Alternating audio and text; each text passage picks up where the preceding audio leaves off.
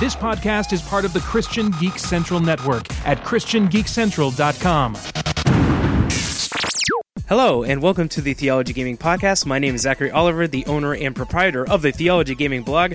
With me today are three special guests. First, we have two returning guests. Thomas Henschel, developer of Archmage Rises. How you doing?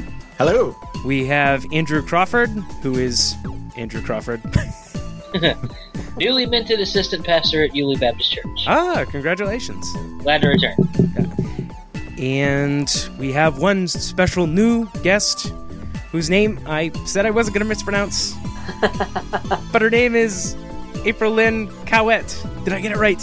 Yes, good job. Ding, Yay. ding, ding. Yay! Okay, so today our topic is something akin to time management. Now, video games are what I would call a time-consuming activity. You can't see the air quotes. But in terms of how video games are made, a lot of them are pretty long. I mean, even when we're talking in comparison to, let's say, movies. Movies usually hit at max 3.5 hour mark. In terms of TV shows, they go on a lot longer, but I would say that on average, most video games are longer than most other forms of media. And not in terms of like, well, a book I could put down at any time, but a video game is a lot more engaging and stressful and requires a lot more of your focus, attention, and time. So when people are watching you playing a video game, it's more the effect of, please stop talking to me while I'm playing. So, what thoughts do we have on managing our time accordingly, as Christians specifically? Well, I think first of all, I think the biggest difference between when you're talking about movies and television and video games is, with a movie or a TV show, there's kind of a definite end in sight, if that makes sense. Like, a movie, you got about 2.5, maybe 3 hours if it's long, and you're going to be done. A TV show, if you're going episode by episode, 30 minutes, an hour tops, you're going to be done. Whereas video games tend to not really have a definite end in sight. It's really just depends on how much content there is and how much you like it and how much you're going to come back to it, if that makes any sense. Like, there's not really a definite end to it, because even once you complete the game, there may be different ways to play it. There may be different angles to take. So it's not as definite in where it ends. Myself, I'm playing what I would call an endless game, which is Diablo 3. It's not my fault that I started playing it, but friends picked it up, and I was compelled to play it by myself. So I think I've invested about 25 hours, and I know there's a quote-unquote end to the game, but you can keep upping the difficulty and getting better and better gear. So there's this like primal gear treadmill of just endless playing of Diablo, which I've watched videos of people playing, and the numbers, just numbers everywhere. Numbers. So theoretically, you could play it forever, which is slightly frightening to me, that a game could even be designed in this fashion. So I know myself, I have to kind of limit my playtime of this to like maybe 2 hours, or it just gets like super repetitive and I'm just doing a brainless activity for no reason. That's a good description of Diablo 3. Yeah. It is a lot of pressing buttons and numbers go up. I love playing it, but then I don't know why, and so I stop. And then I want to go back, and I don't know why. Anyway, I haven't played for quite a while now. I guess it lost its draw on me. PC or console? PC. Okay. I'm playing the console because I don't quite understand the PC version. Okay. The controls are just confusing me, but, just pressing and holding a button just works for me. Yeah, I've heard great things about the console version, and a friend that played the PC version switched over to the console version because he just found it more fun to play with his Xbox Live friends and all that. So yeah, instead of the incessant clicking. I guess, yeah. But I think Diablo is a pretty empty game. I think earlier this week I compared it to potato chips. I mean, you open a bag of potato chips, they're compulsive to eat, and then they're not really delicious, but you just keep eating them after you open the bag. Hey, what kind of potato chips are we talking? I mean, I have a very much love-hate relationship with how delicious Doritos can be. I mean, I guess technically they're not potato chips because they're tortilla chips, but I mean, I feel like we're splitting hairs there. Okay. I also wanted to say that I think Peter Jackson will continue to explore what the maximum length of a movie can be. Well, he's certainly trying. Hey, he's broken new ground, right? When you can get a theater to agree to run a movie for 3.5 hours, whereas before they would only run something for 90 minutes. Like, that's impressive. Huh. I guess you're right. What did, Gods and Generals came out the same year that Return of the King did, though. And that was 3.5 hours. Great movie. Yeah, like, for instance, if you've seen the movie The Abyss by James Cameron, anybody seen that? I have not, somehow. No. Oh, so it was cut down to the 90-minute, 120-minute mark, and it didn't really make a lot of sense. Like, the ending just suddenly happened. Then when DVDs came out and he put out the special edition that had like the kind of so-called director's cut, there was 30 minutes cut from the ending, and not like pieces. I mean, like scene and then 30 minutes cut and then next scene. Like, and so anyway, so it's just, there was a time where you simply could not get a film marketed and distributed that was larger than a certain length because of the number of runs that they could do in a single evening. So Peter Jackson has helped change all that. Okay. But anyway, we're not here about movies. No. No. It's a relevant comparison. I mean, to ask the question about how we spend our time, I think begs the question, the kind of earlier, more important question is, how should we be spending our time? Because then I think the chips fall where they should, right? We could argue about whether playing a video game for 2 hours or 4 hours is better or worse, but what should we be spending our time on? And then suddenly that might provide some light. So should we talk about our personal schedules regarding video game play? I'm just curious here. No, I mean, this is a question that I've had for myself, both as someone who creates objects of leisure and someone who enjoys objects of leisure. I read an entire book on work and leisure, which is probably one of the driest things that you could ever pick up at a bookstore. But it's an important question about this idea of rest and getting away from work. I have encountered Christians who are of the mindset, I am not one of them, but they do exist. This isn't a straw man. These are actual people that I've met that are like, every moment of every hour, you should be doing something for the kingdom.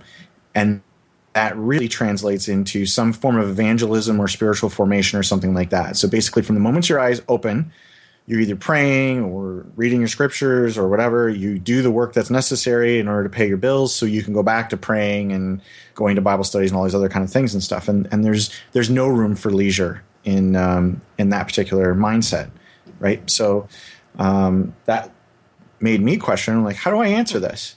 I think they're wrong, but I think maybe I lack the knowledge that they have, or I certainly lack the words in order to converse with people that are of that mindset. And so that's why I went and explored the topic.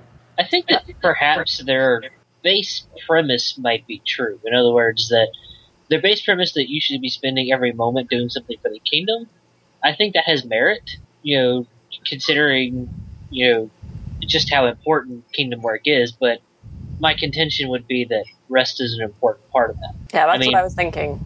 I mean, one of the 10 Commandments was to remember the Sabbath and keep it holy. And I think it's really important that, yes, God established that, 6 days out of the week, God was working. God was doing his kingdom work by creating. But it's also equally important that he took an entire day and rested from that work. And I think that that's an example you can't easily overlook. Yeah, I mean, that sounds exhausting. I think I agree with Andrew there that I think it's great to be focused on doing kingdom work all the time, but resting is important. If we don't rest, then how are we going to keep doing that? I call it Christian burnout. Yeah, exactly. Yeah. At least in my church context, right? There was always this kind of like, oh, well, you're on fire for God sort of thing, right? And I think that metaphor is pretty funny because eventually a fire goes out unless there's fuel in said fire. So, a lot of people would become Christians and they'd be, incredibly fervent towards the faith for like a period of like a couple years, but then they would either feel used or they would just feel totally drawn out without any breaks in between this, and it would just be like, well, they're losing their, motivation for this whole thing.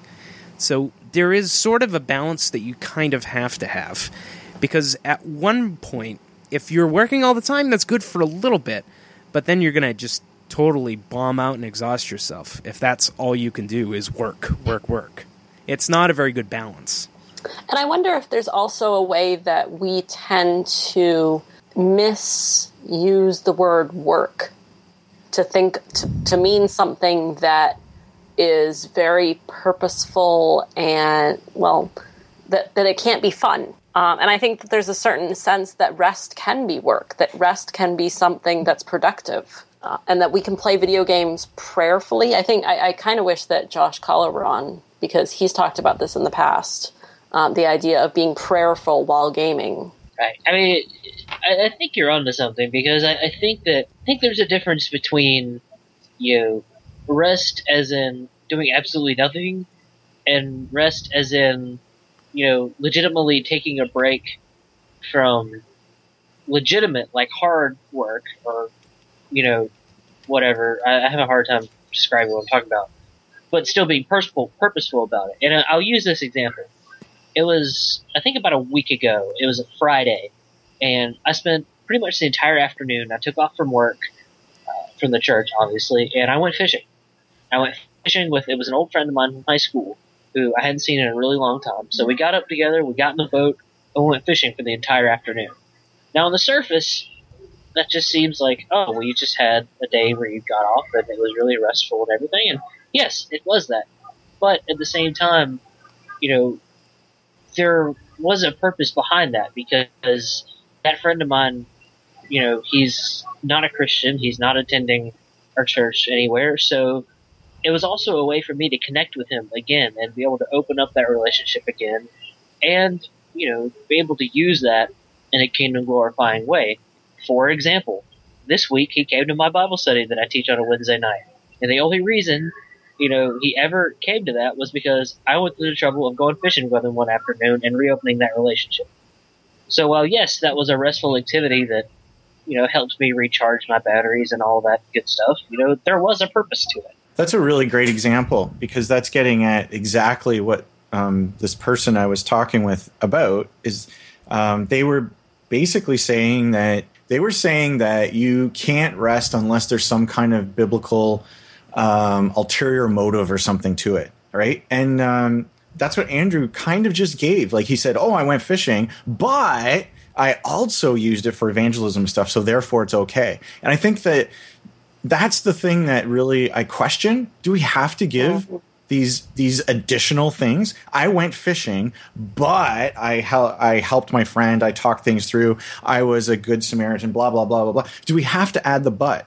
Can we not just say, I went fishing? I think you can. My contention would be that there always is going to be some spiritual, like, good thing that comes out of it. Like, even if I had just gone fishing entirely by myself, I think that just the fact that I took time away by myself to rest and recharge in and of itself actually is a good spiritual thing to do. So that would be my contention, is that there always is a good spiritual reason behind doing anything restful. Not necessarily that you have to justify it, if that makes sense. So why would you say that resting and recharging is a good thing to do? Can you unpack that some more? Well, I mean, first of all, like I said, there's the example that God did it. And I mean, if you believe in the God that I assume we all believe in, who's infinite and doesn't need any rest, I think that there obviously was some point to him taking a rest, that he obviously doesn't need being the infinite God. And so I think that was very clearly an example to us that, hey, if an all-infinite God who doesn't need rest at all took a rest, then we, as finite human beings who aren't infinite and don't have, just this infinite source of energy and, go get 'em this or, whatever you want to call it, then perhaps we should take a rest as well. And, take that opportunity to just take a minute and breathe and not just be go, go, go all the time.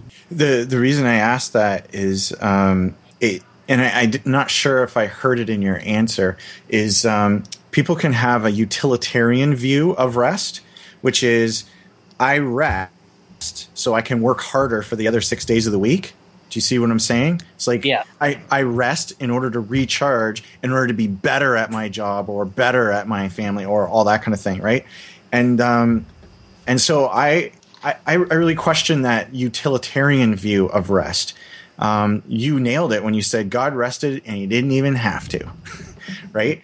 And God didn't rest for utilitarian reasons. God rested because it's good in and of itself. So rest doesn't need to have any kind of component which would make it either useful or have any reasoning behind it.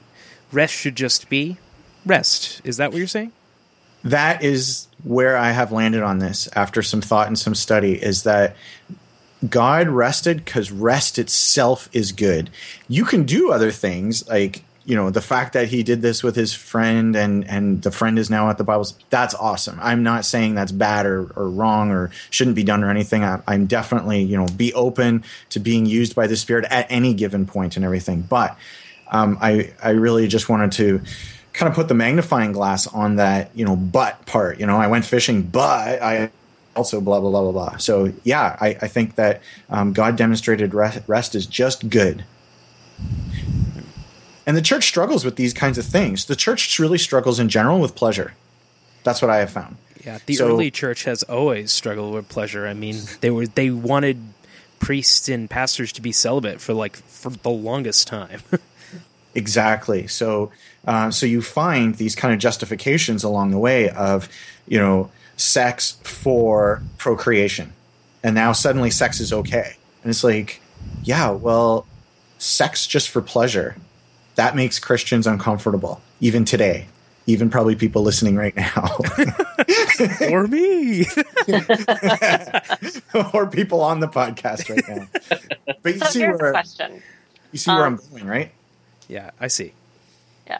So how do we decide how much rest then? Like where to stop resting or when it's okay to rest? You want me to answer? That was not a rhetorical question. That was a open question. Let's talk about this. Yeah, I'm happy to give you my answer. Yeah, I don't have an answer, so I would love to hear somebody else's. Okay. Let me take a step back and just, for myself, my kind of life is I own 4 businesses, each with employees. I work on my game, which is one of those businesses, and I have a wife and I have a 2-year-old daughter. And I'm pretty involved in my church, and I try to be a good friend to the friends that I have. So I'm pulled in a lot of directions. And so the idea of rest is very important. Or there's another word for it, which is margin, the margin that you have in your life when you don't pack things so tight, right? So you have okay, from 9 o'clock to this time, I have to do this. And then I have 5 minutes to get to the other thing and then do that and blah, blah, blah, blah. So margin is very important. So how do I answer okay, I'm an elder and I have certain meetings I have to go to. I have my wife that I need to love, and I have a daughter that I need to raise. I have work that I need to do. It's in terms of calling. We have calls in our life, and some people are called to, say, church leadership or leading a Bible study or all these things. And we're also called to family obligations, all these other things. So I think it's a matter of going through your series of callings and making sure that you can fulfill on those. And then the balance is time for rest. The important thing would just be to make sure that in fulfilling all those obligations that there actually is any time left. Absolutely. Totally. I don't believe in a God that would call you to so many things that you can never rest. Right. And if I could clarify kind of my position, I probably come across as an extremely utilitarian. I guess that's how you say that. Utilitarian. Yeah, person, and I guess that's true because I just am. I'm an extremely practical person. So for instance, art in general, aside from music, but art is in people painting on canvas has just never really had any weight with me, because to me it's practically worthless. Like, it doesn't serve any practical uses as far as in my daily life. So I guess that would explain kind of the way that I look at rest, is even rest has like a practical use as far as, making me better able to do all the other things I do. And that's also to say that I actually have been at points in my life where I have been guilty of doing exactly what I just said, where, I do this and I tell myself, okay, I'm going to use my time to get everything I need to get done. And then at the end of it, I have my period of rest. But then I fulfill all those time requirements and find out, oh, there is no time. I'm in the red here.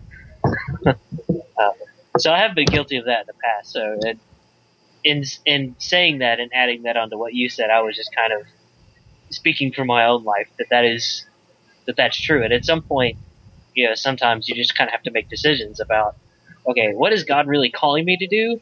And what is it that, I'm doing for other reasons that perhaps I need to shave from my life? So you would say that we need to prioritize rest as part of our schedule. Right. Yeah. Does everybody struggle with not having enough rest? Like the tendency or the desire is to keep doing things? Well, for my part, in the current moment, I kind of just write a whole lot. So in terms of writing, I don't write I don't go, here is my period for writing. Like a lot of people would say, like, you should spend an hour a day writing something, right?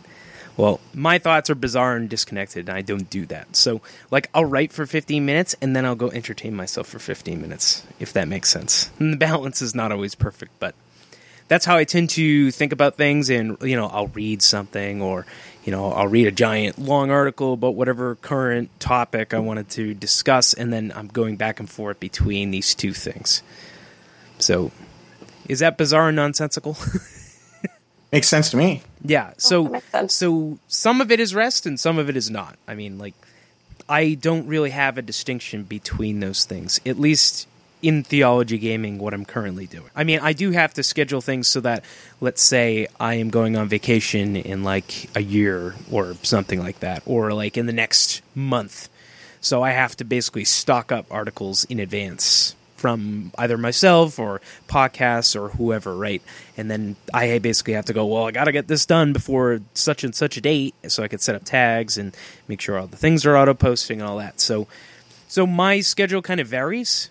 So in terms of rest also, I don't know if my video game play counts as rest because they end up turning into articles. So I'm kind of in this weird, ambiguous position of not quite knowing what I'm doing. I don't have a clear divide between restful things and work, because I like both. I guess I like what I do, so that makes it hard sometimes. Yeah, I'm totally with you on that, because my work is working on game development, and so I just got Teleglitch. Why did I get Teleglitch? Because I want to play it. Why do I want to play it? Well, partly because I want to see what they did in terms of game mechanics, so maybe I can steal something from it, and partly because I just want to enjoy it. So when is it work and when is it rest? Yeah, so the line is not very clear. Yeah, I'm totally with you on that.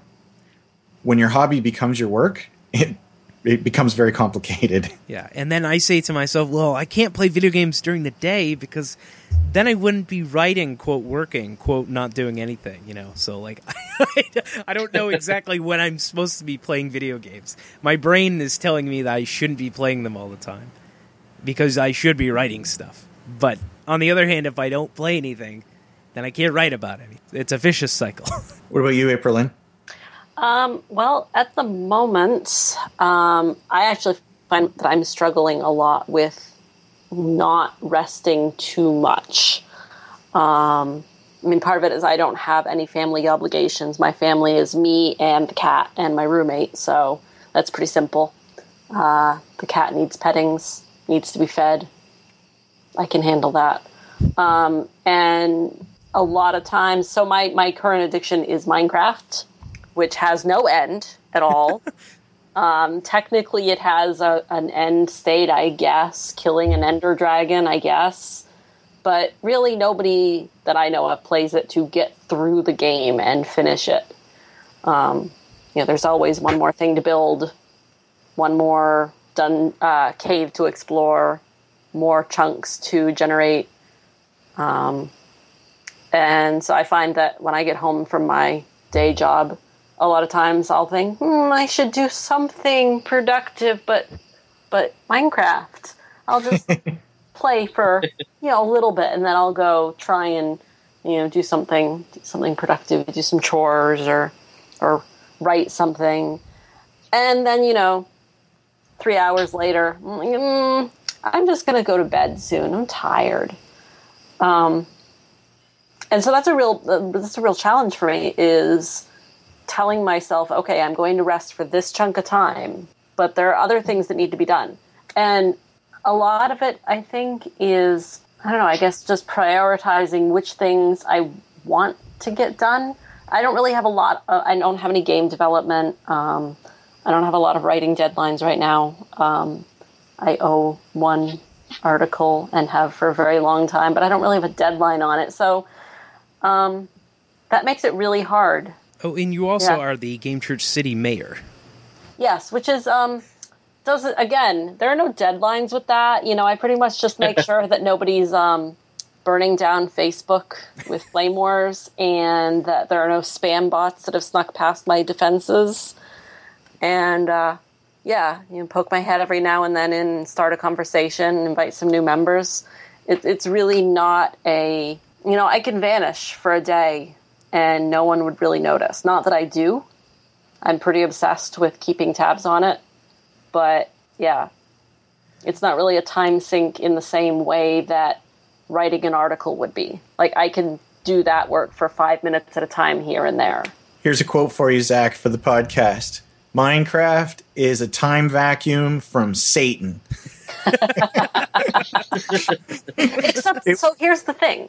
It was engineered to stop the church from doing its work. So here's the thing. Diablo, you say, is like potato chips, has no value. I would say Minecraft, and this is how I justify it to myself too. This is problematic.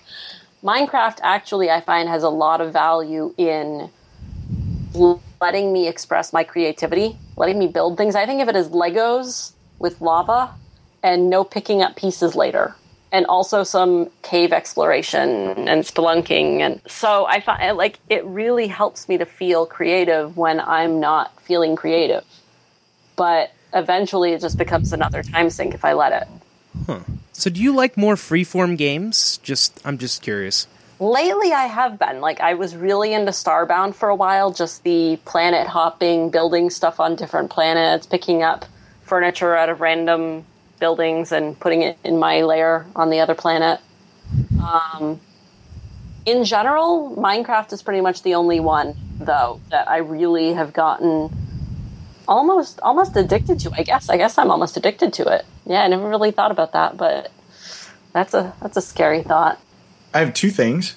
One is it's interesting that you say it makes you feel creative. And first, I want to say I'm not against Minecraft at all. I said what I said as a former player of Minecraft because I'm just like, holy cow! Look at the time. What did I accomplish? I dug a hole, a virtual hole. I built a tiny house and hid in it. Yeah, so I chopped some trees or whatever. Anyway, so I'm not down on Minecraft. Anyway, I have a friend who is an author and teaches creative writing at he's a professor, and I was telling him about some of the game development. And I said, man, I'm just having a hard time with being creative and getting this done in the day, getting that done in the day, and this other kind of stuff. And he said, okay. And then later I said, yeah, I'm spending all this time writing these articles in the evening, articles about the game that I'm working on. And he said, oh, well, it makes a lot of sense why you're struggling during the day, because the articles are drawing from the same creative well. And so because you're using it up in the articles, you don't have anything left when it comes time to being creative when you're working on your game or your backstory and all these other kind of things. And I was like, wow, I never thought that those totally separate tasks would actually conflict like that. So I don't know if that means anything to you. I just thought I'd throw that out there.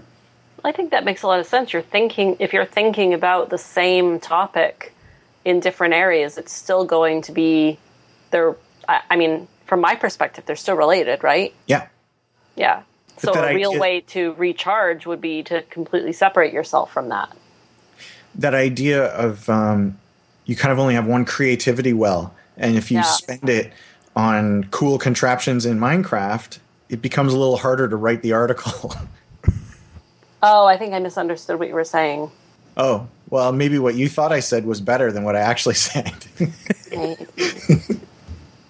Anyway, that Yeah, I kind of thought you meant what you were getting at was the fact that you were, drawing from the same well in the sense that they were both related to the game you were working on, not in the general sense of creativity as a general thing, if that makes sense. Right, yeah, that's what I was thinking too, is that you were talking about because they were related, you'd already used up your allotment of creativity from... No, yeah. Anyways. Yeah, that makes sense too. That wasn't what I meant to say, but that makes sense as well. So I'll go with that. Yeah, and I definitely think that that's a really good point, that you can use up, you only have an allotment of so much creativity, just like you only have so much motivation. One of the things that I've learned about time management is the things that you really want to get done, you should do first. Because if you wait and do them later, you're going to use up all your energy on the things you did first. Right. Which was a really roundabout way of saying what I meant to say. But I think when I use something like Minecraft for creativity, it's more, I haven't created anything lately. What do I feel like creating? I could go write something, but at the moment, I'd really rather just build a mountain lodge. And then get satisfaction out of, I built a mountain lodge in this virtual world. Yeah. I mean, is your kind of initial question about how much time we spend, playing video games or whatever, are you looking for an hours kind of type answer? No, I don't think it's that simple. Yeah, okay. Because, you just described that, the calls that are in your life, if you're, I'll just make it personal. When World of Warcraft was a big thing for me, I was still doing the things in my church that I needed to do. I was taking care of my wife. We didn't have a child at that time. I was taking care of my wife and her needs, and I was taking care of my work needs. And I spent all the rest of the time playing World of Warcraft. And so the way that you can tell if somebody has an addiction is how it affects the rest of their life. Like, is their Call of Duty playing affecting their grades? Is their World of Warcraft playing affecting the relationships in their life? Is their constantly working out affecting their church involvement and attendance and that kind of thing? That's how you can tell when someone has an addiction. So that's why you're right, that it's never going to come down to an hours thing. Like, oh, if you play more than 4 hours, you have a problem. Yeah, 4 hours for one person is going to be too much, and for someone else it's going to be not enough because of the different calls they have in their life. And 4 hours might be necessary to make progress in certain games. Right. Well, that's just an evil game. Yeah, I agree. I mean, try playing World of Warcraft for 1 hour. Like, you just don't get anything out. Yeah, that doesn't work. So, funny story about trying to get things accomplished in World of Warcraft in a short amount of time. I thought, well, I'm making some pasta, and while the water boils, I'm just going to log on. And some period of time later, when I realized that I'd forgotten about my water boiling 2 rooms away, I went in and discovered that the water was all gone, and the pot was glowing red. Fortunately, it was winter, so I could pick it up and throw it outside in the snow, but I ruined a perfectly good pot. Boo. So I learned that there is no just logging on for a few minutes in World of Warcraft. Warcraft kills pots. We must stop the epidemic. April Lynn, pot destroyer. Yeah, this was many years ago, by the way. I think I've gotten a little bit more responsible since then. No, World of Warcraft has gotten worse. I don't know. I think Warcraft has gotten better, at least time management wise. It's like, because you don't have to like spend an hour and a half getting like 5 dudes together for a dungeon, you know? That part's true. Yeah, and then spamming trade chat for an hour, then going to the thing, and then spending 5 hours doing it, and then going to sleep because you have no more time to do anything. Now you just kind of instantly queue for whatever, and you're there. Boom. Although I should say, I think my WoW timer is somewhere in the 200 days mark, so I am no paragon of virtue there. So, does everybody feel that playing video games is an appropriate use of rest? Yes. I would say yes, considering the name of my website. I don't know what to say after that, though. April Lynn? I mean, my answer is yes, but I can't really think of a justification for it, if that makes sense. Yeah, I think. I mean, obviously, I like video games, and I think, yes, it's an appropriate use of time. I think that if it becomes your only source of rest, then it might become problematic. That's interesting. Why? So you think we should have, yeah. I don't know, I guess because the outdoors is good, too. I didn't really think that through very much. Reality, books, other media. I have a lot of different interests, so part of it is just if I were only doing video games, I would get very frustrated. But even though I don't get outside very often, there's still part of me that thinks maybe going out and taking walks, going and seeing nature, going and seeing real life people, maybe. There's just some part of me that, and maybe that comes down to a, cultural idea that too much video games is bad. Going back to when we were kids and, you got to go out and play, your time is done. So I don't know. I don't know if that's cultural programming or if there's actually something else. Huh. This is interesting because as a kid, I grew up with video games all the time, and my parents were like, "Oh, you should play them" and all that kind of thing. So I played outside and I played with toys, but I also played with video games, and it was always with other people. So at least in my mental makeup, I've never kind of had any stigma towards playing video games versus going outside or those kinds of things. I realize a lot of people do, because there is the tendency for you to just kind of stare at a screen for about 3 or 4 hours. But on the other hand, I was always spending time with my brother while playing video games, regardless of what they were, like Chrono Trigger or Final Fantasy VI. So my context was always in that I was playing video games and there were other people around at the same time. So, oh man, your brother liked good games. I ended up playing Monster Trucks with my brother. Yeah, I got my brother to play World of Warcraft and my whole family. So I guess that would be considered family time whenever we play the game. So I get around with loopholes. Yeah, I mean, I didn't grow up with that stigma either. I mean, there's the fact that, like April, I kind of have diverse interests, and one of them was being outside, so I was always outside anyway. So I mean, there was that, and just the fact that, I didn't grow up in a household where it was a really big issue, which is really kind of funny because I'm really the only person in my family who really plays any amount of video games that's discernible on any sort of scale. So it's kind of, you wouldn't think in that kind of environment with me being the only person, you would think that maybe, I would have faced, pressure to, why don't you do something else? But I never really had that. For me, the one of the things I'd sort of discovered, and it was relatively recently, is that one of the things I was neglecting when I was playing video games was my body. I wasn't taking care of the temple. And so I'm the typical straight white gamer, straight white male gamer, I was putting on some pounds because I was always docile physically. I work in software, and then I would come home and sit at my computer and play Call of Duty or StarCraft 2 or something like that, right? And I had this kind of awakening moment when I was like, instead of playing 4 hours of World of Warcraft, I could do 1 hour of exercise and 3 hours of World of Warcraft. I'd still get plenty of World of Warcraft in. It's just I would be a healthier person for it.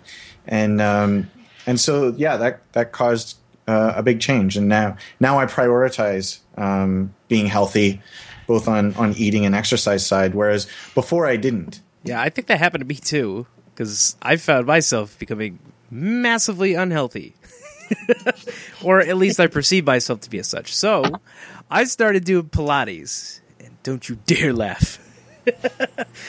Yeah. Well, intense Pilates, not like, But I feel like getting in shape is something I have to do if I'm going to play a ton of video games. Or if I'm going to sit around on my butt all day. So it's like, why not do this? I'll spend like an hour a day doing exercise and lifting weights and all that kind of thing and just get it over with. Eventually it becomes habit and then I don't really have to think about it anymore. And then the video games I can think about, or the theology I can think about. So, yeah, I found, I really like cycling, and I found that kind of 1 hour of cycling not only is outside, but it gives my brain a break because you don't have to think very hard to cycle. Whereas playing video games, my mind is always engaged, and obviously writing software, your mind is always engaged. And so I found great benefit in cycling, which was not something that I ever really wanted to do. Like whenever I thought of rest, I just wanted to play video games as my rest thing. But then when I discovered kind of more diverse ways to rest, I found benefits in the other forms outside of just video games. I would just sum up my thought on rest and such is that God rested in and of itself, and it was good. And it doesn't need to be justified any other way as part of the Christian life. Jesus went off to rest. He did go off to pray and that kind of stuff, but also just take a break from all these people that were around him and everything. And he could have worked more than he actually did. There was that one more person he could have healed, or that one more person he could have talked to and stuff. But he definitely prioritized rest. And I think video games can be a double-edged sword. It can be amazing rest, or it can be an evil vacuum of time sucking, like Minecraft. From Satan, like Minecraft. Right. Huh. What do you think of... Actually, I'm curious about this. What do you think of games that are abnormally intense? Let's say, like a character action game like Ninja Gaiden, Bayonetta, Devil May Cry, something like in that vein, God of War. They are intense in a way that is not time-consuming quite so much like, let's say, role-playing game, MMO, that kind of thing. So would we consider that good rest or bad rest? I think it depends on the person. For some people, that would be very stressful. And I think other people would find that sort of thing restful. Because it really works your mind when you're, like, let's say, playing on the highest difficulty level and kind of trying to barrel through it and no distractions sort of thing. I have to say that my experience with such games is playing Devil May Cry in 2003. So I may not have anything useful to say on that subject.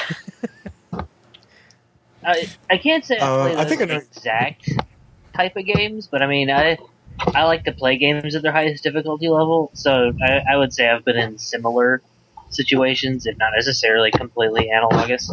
But to me, like, when I play those, like, I know the intensity suggests that my mind is engaged, but I like to call it that I go into this, like, Zen state. If that makes any sense, where I'm not really thinking about it. I just kind of let, like, my twitch reflexes and my instincts just kind of roll, if that makes sense. So it's not really as intense to me in my mind as it perhaps might be to someone else, if that makes any sense whatsoever. Mm-hmm. Yeah, that makes sense. And I also think that there can be something extremely restful about setting yourself to a challenge that has nothing to do with the rest of your life and has no consequences on the rest of your life. and just being able to accomplish something, say, wow, I did that really challenging thing. I think that could be extremely rewarding. Yeah. It gives you a break from everything else that you're thinking about. Yeah, I've totally experienced that, right? So your question, Zach, is about intensity, right? Like game intensity. Does it no longer become rest? Yeah, it's because I'm just curious, just because the intensity of the experience can also lend itself to being kind of like, well, moving over into the area of work, especially when people are breaking it down into like its most minute mechanical thing, theory crafting, that kind of thing. Well, I'll just say for the record, most Zynga games are work. So definitely there is a category of gaming that is just work. And you pay for that privilege. It's the exact opposite of work. You give your time and your money to do it. But for myself, I've been an entrepreneur for just over 10 years, and there have definitely been some dark days. When you're the guy running the show, and sometimes you got to come up with money, and you don't know how you're going to come up with the money in order to make payroll in 2 weeks or whatever, or 3 days from now, and whatever. That kind of stuff can just hang over you. Like it was just hanging over my head, and it was just like, it's like killing me. When I would pray and I would read my Bible and I would talk it through with a friend, and I just couldn't get it to go away. Like it would never go away. And then I would go and play an intense game of StarCraft 2, like, on the ladders, in the leagues and stuff. And I would get a break from it. I would have this moment because I was so focused on the game and keeping up my KPMs and whatever, that I would not think about the pending doom that was maybe coming in my company and all this stuff. And so, I think there's definitely times where the high intensity can actually be more restful, because it can draw your attention away from these other things. There's many things in life, and especially the older you get, that simply can't be solved in a short period of time. And it's kind of like, what do you do while you wait for the court case to conclude, or you wait for the checks to come in from your accounts receivable? Like, what do you do? And sometimes you just need that distraction. I hesitate to call it an easy bout of satisfaction, but more like a minor victory that can kind of lead you on to the next thing. Oh, for sure. Because if you think of like gaps in life between like one place and the other, sometimes there's not this, let's say, straightforward narrative that leads you to one place or another. And so like there's a long bout of work and then a large payoff at the end. But life is kind of like a series of hills, more so. And you can set self-imposed hills like through video games, that kind of thing. Or at least that's how I tend to see challenge in video games. Absolutely. I'm with you on that. Like, if I have a lousy day when I feel like, man, I didn't accomplish anything, and then I can jump into a match 3 game, match a couple of colors, and go, hey, I'm smart. I can do things. Right? Like, it gives you that feeling of like, oh, I can accomplish things, right? And it kind of sucks the poison out of the day. That's a really interesting perspective. Yeah, I like that. Everybody must play match 3 games now.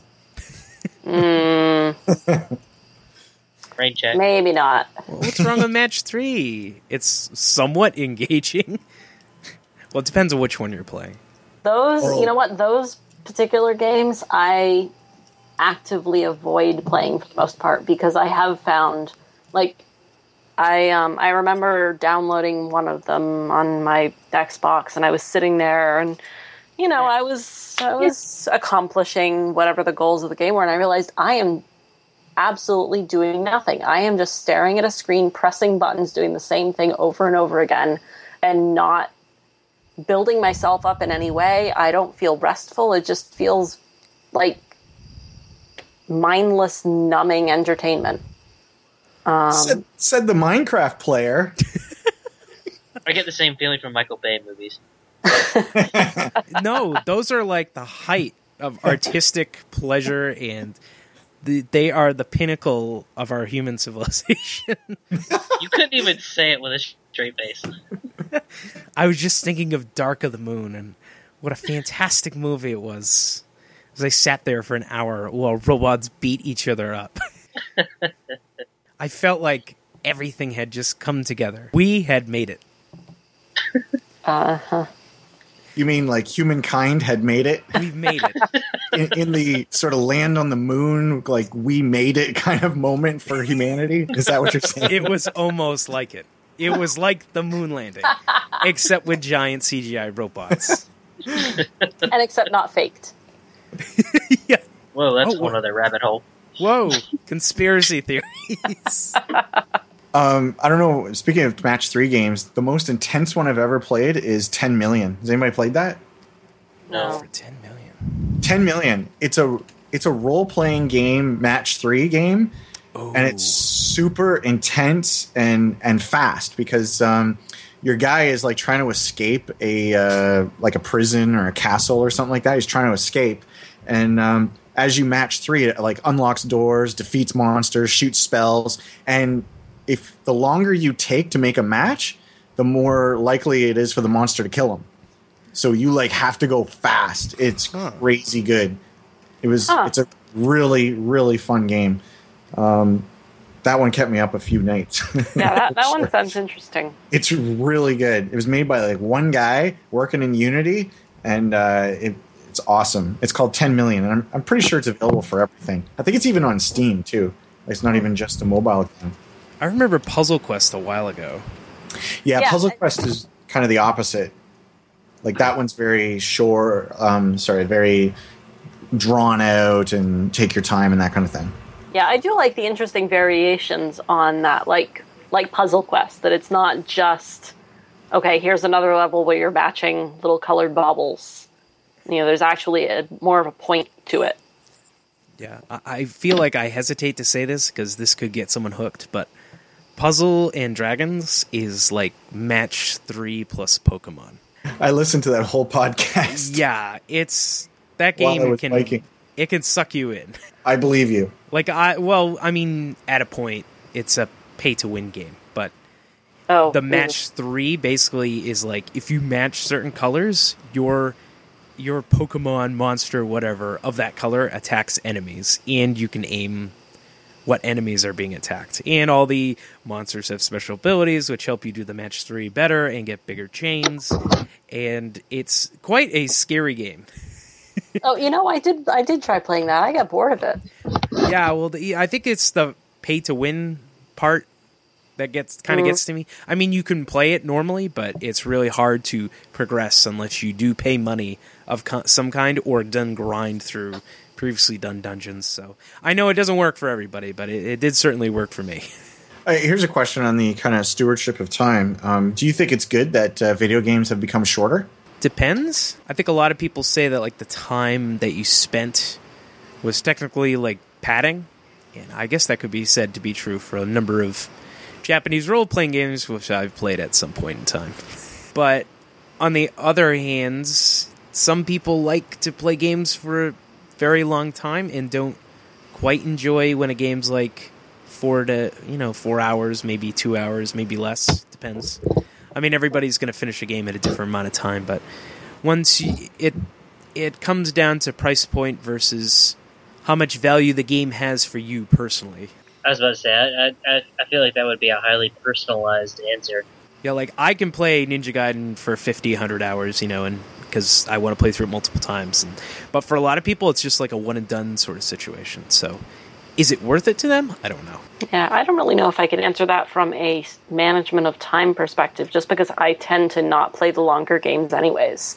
I personally really like that games have become shorter because it means I can play through an entire game before I lose interest.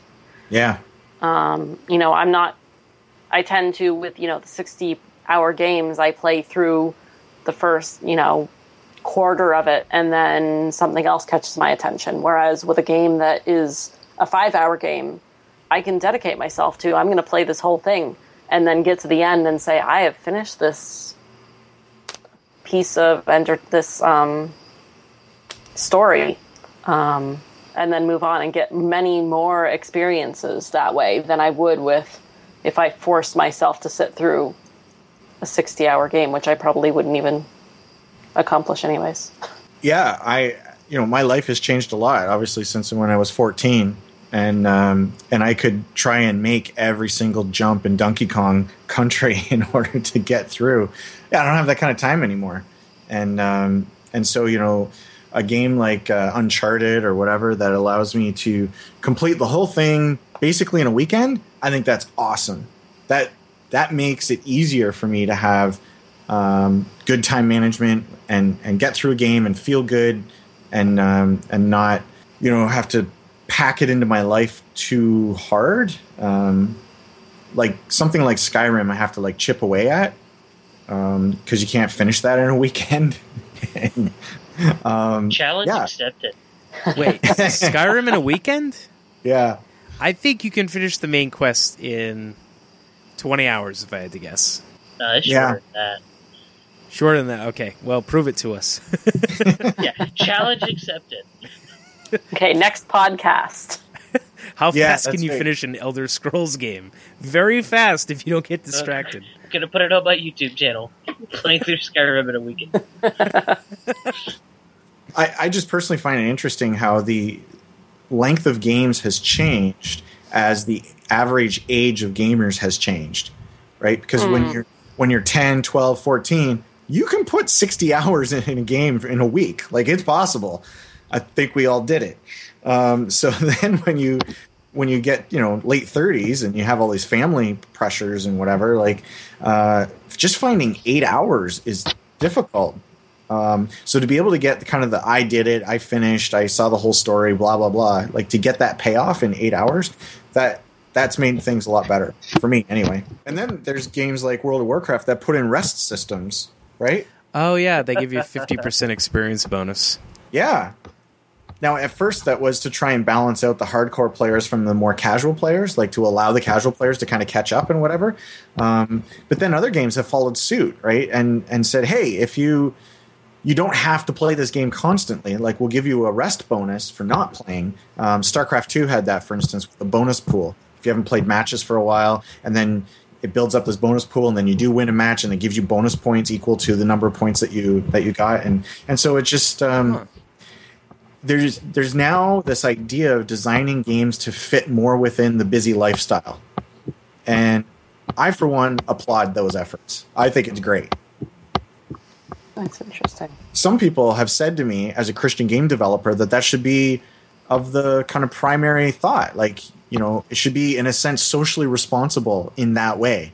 Like, don't make... Some people have told me not to make the game too much fun. It better not be fun, Tom. No, it better not be too much fun. Christians aren't allowed to have fun. You don't know that? Yeah, exactly. Well, that's what I learned.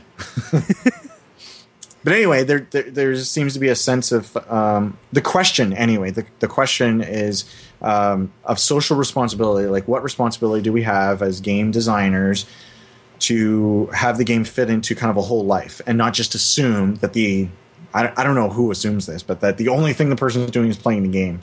I heard something on a podcast recently, I forget which one, about there was a recent death due to somebody overplaying video games, right? Their body shut down and stuff. It happens all the time. It happens here, it happens there.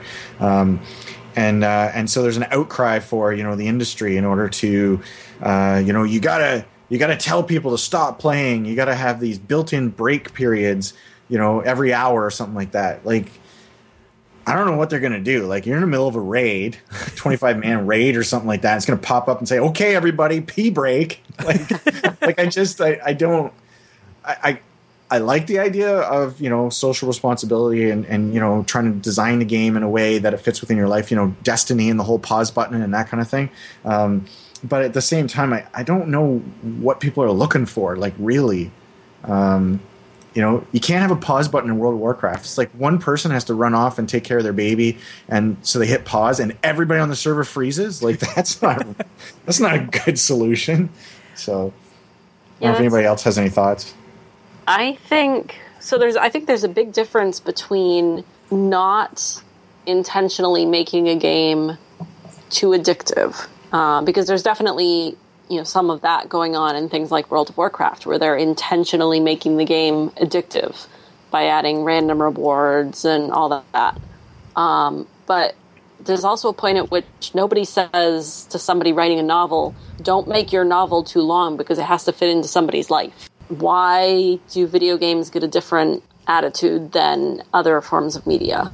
I'm more of a purist on this. I know, like, the modern game design trend is to try to make it more amenable, but, I mean, there are a lot of games that don't. Like, let's say MMOs. They can't. That's just technical reasons. But for me, I like certain games where I can't continue, like arcade games, sort of.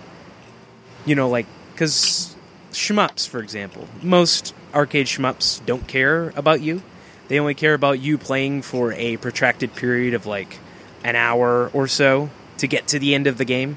And if you continue at all, you lose all your points. So there's kind of this, like, it fits into a schedule in a sense, but then in another sense it doesn't, because if you die, you're done.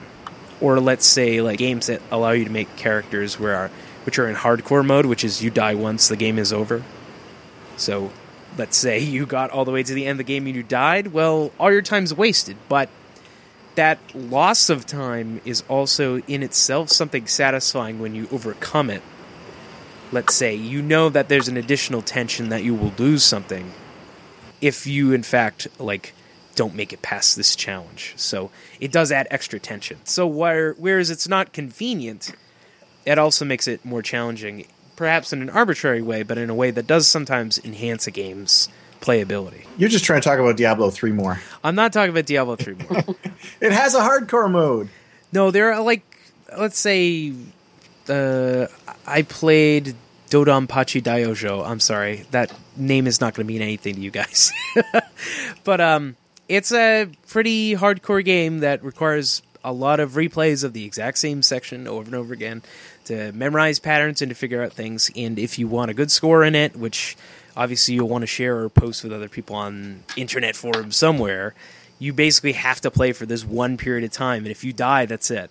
You lose all those points after your credit's gone. So for some games, it does enhance the experience. For others, it's just some kind of stupid handicap. So I could see balance in both, though. So, what's a shmup? Oh, shoot 'em up. Great question.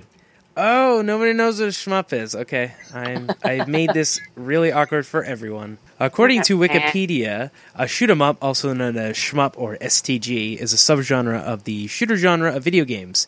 In a shoot 'em up, the player character engages in a lone assault, etc. Spacecraft. Has anyone played Gradius or R-Type or? Totally. Yeah, that sort All of of thing. Asteroids, I guess, would be considered one. Tempest. I'm just trying to think further back. That kind of thing. And they kept developing in Japan while they became incredibly unpopular here, and they're super hardcore now. So, bullet hell, that kind of thing. Did you play the Squaresoft one? It was like Einheiser or something like that. Einhander? Yeah. Yeah, Yeah, I did. for PlayStation. That was awesome. Yeah, it's super good. I love that game. Yeah, that was a... Yeah, super weird music. Yep. And the theme was just like, I don't even know what's going on in that game. Some kind of thing about technology. Yeah. It's too bad the shmups went away. They still exist. I mean, like, on Steam, there's a couple that just came out. Asterbreed, I think, is one of them. Oh, yeah, they always have, like, bizarro names.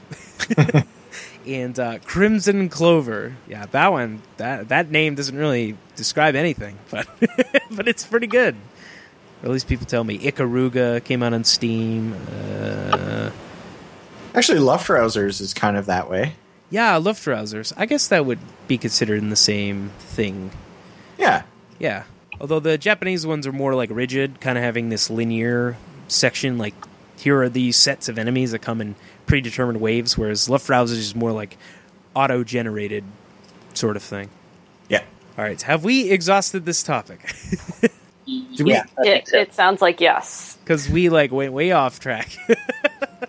And now I'm talking about a different genre that we did not start with. Right. All right, so I'm going to ask again any final thoughts, just in case. No. Okay, no. Nope. Nope. Okay. That is a definitive no. All right. Well, I don't have anything else to offer, so I guess that's the end of our podcast. All right. Well, thank you all for joining me. Tom Essential, April Lynn Cowett, and Andrew Crawford. Can I shamelessly self-promote you in any way, shape, or form? Or would you like to do it yourself? Check out archmagerises.com. You can see the game that I'm working on. You should all search for Game Church City on Facebook and come join us. Talk about video games and faith and more video games. Yeah, and visit Game Church, too. And go to GameChurch.com and read awesome articles about video games. I have nothing to self-promote, so. Don't you write a blog? It's on a bit of a hiatus at the moment. There's still stuff on there, though. Okay. Come on. I'm technically on a hiatus, but if you want to read any of the other stuff I've already written, then The Geek and the Word at Blogspot. Yeah, and you infrequently contribute to Theology Gaming also. Yes, whenever a bout of inspiration strikes me. Yes. Yes. All right, well, that has been the Theology Gaming Podcast. If you'd like to learn more about us, go to the Theology Gaming University Facebook group. Please join. We like to talk about video games and stuff. And I am always available to talk about things. So feel free to message me on the Facebooks. And I rarely use Twitter, so don't bother. Anyway, as for the podcast, go on iTunes or whatever your podcast subscription service is. Subscribe to us. Give us a 5-star rating or some other rating that is also positive. And write a review. It really helps us out. Share with friends, etc., etc., etc. I'm sure you can fill in the rest because I've done it a bunch of times. All right, this has been the Theology Gaming Podcast. I'm Zachary Oliver signing off. Say goodbye, everybody. Goodbye. Bye everybody.